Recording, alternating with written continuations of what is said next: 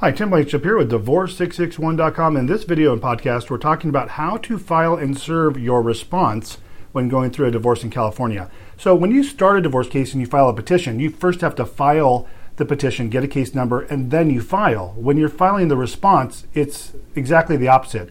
You have to first serve it before you can file it, because you have to file a proof of service showing that your response has been filed, or has been served rather, before you can file it. So when you fill out your response, you're going to have to attach a proof of service by mail or personal service, but by mail is fine. And you have to attach that to the back of your response form, so otherwise the court will reject the filing of your response. Tim Blankenship, Divorce661.com. Hope this video is helpful. Take care and have a great day.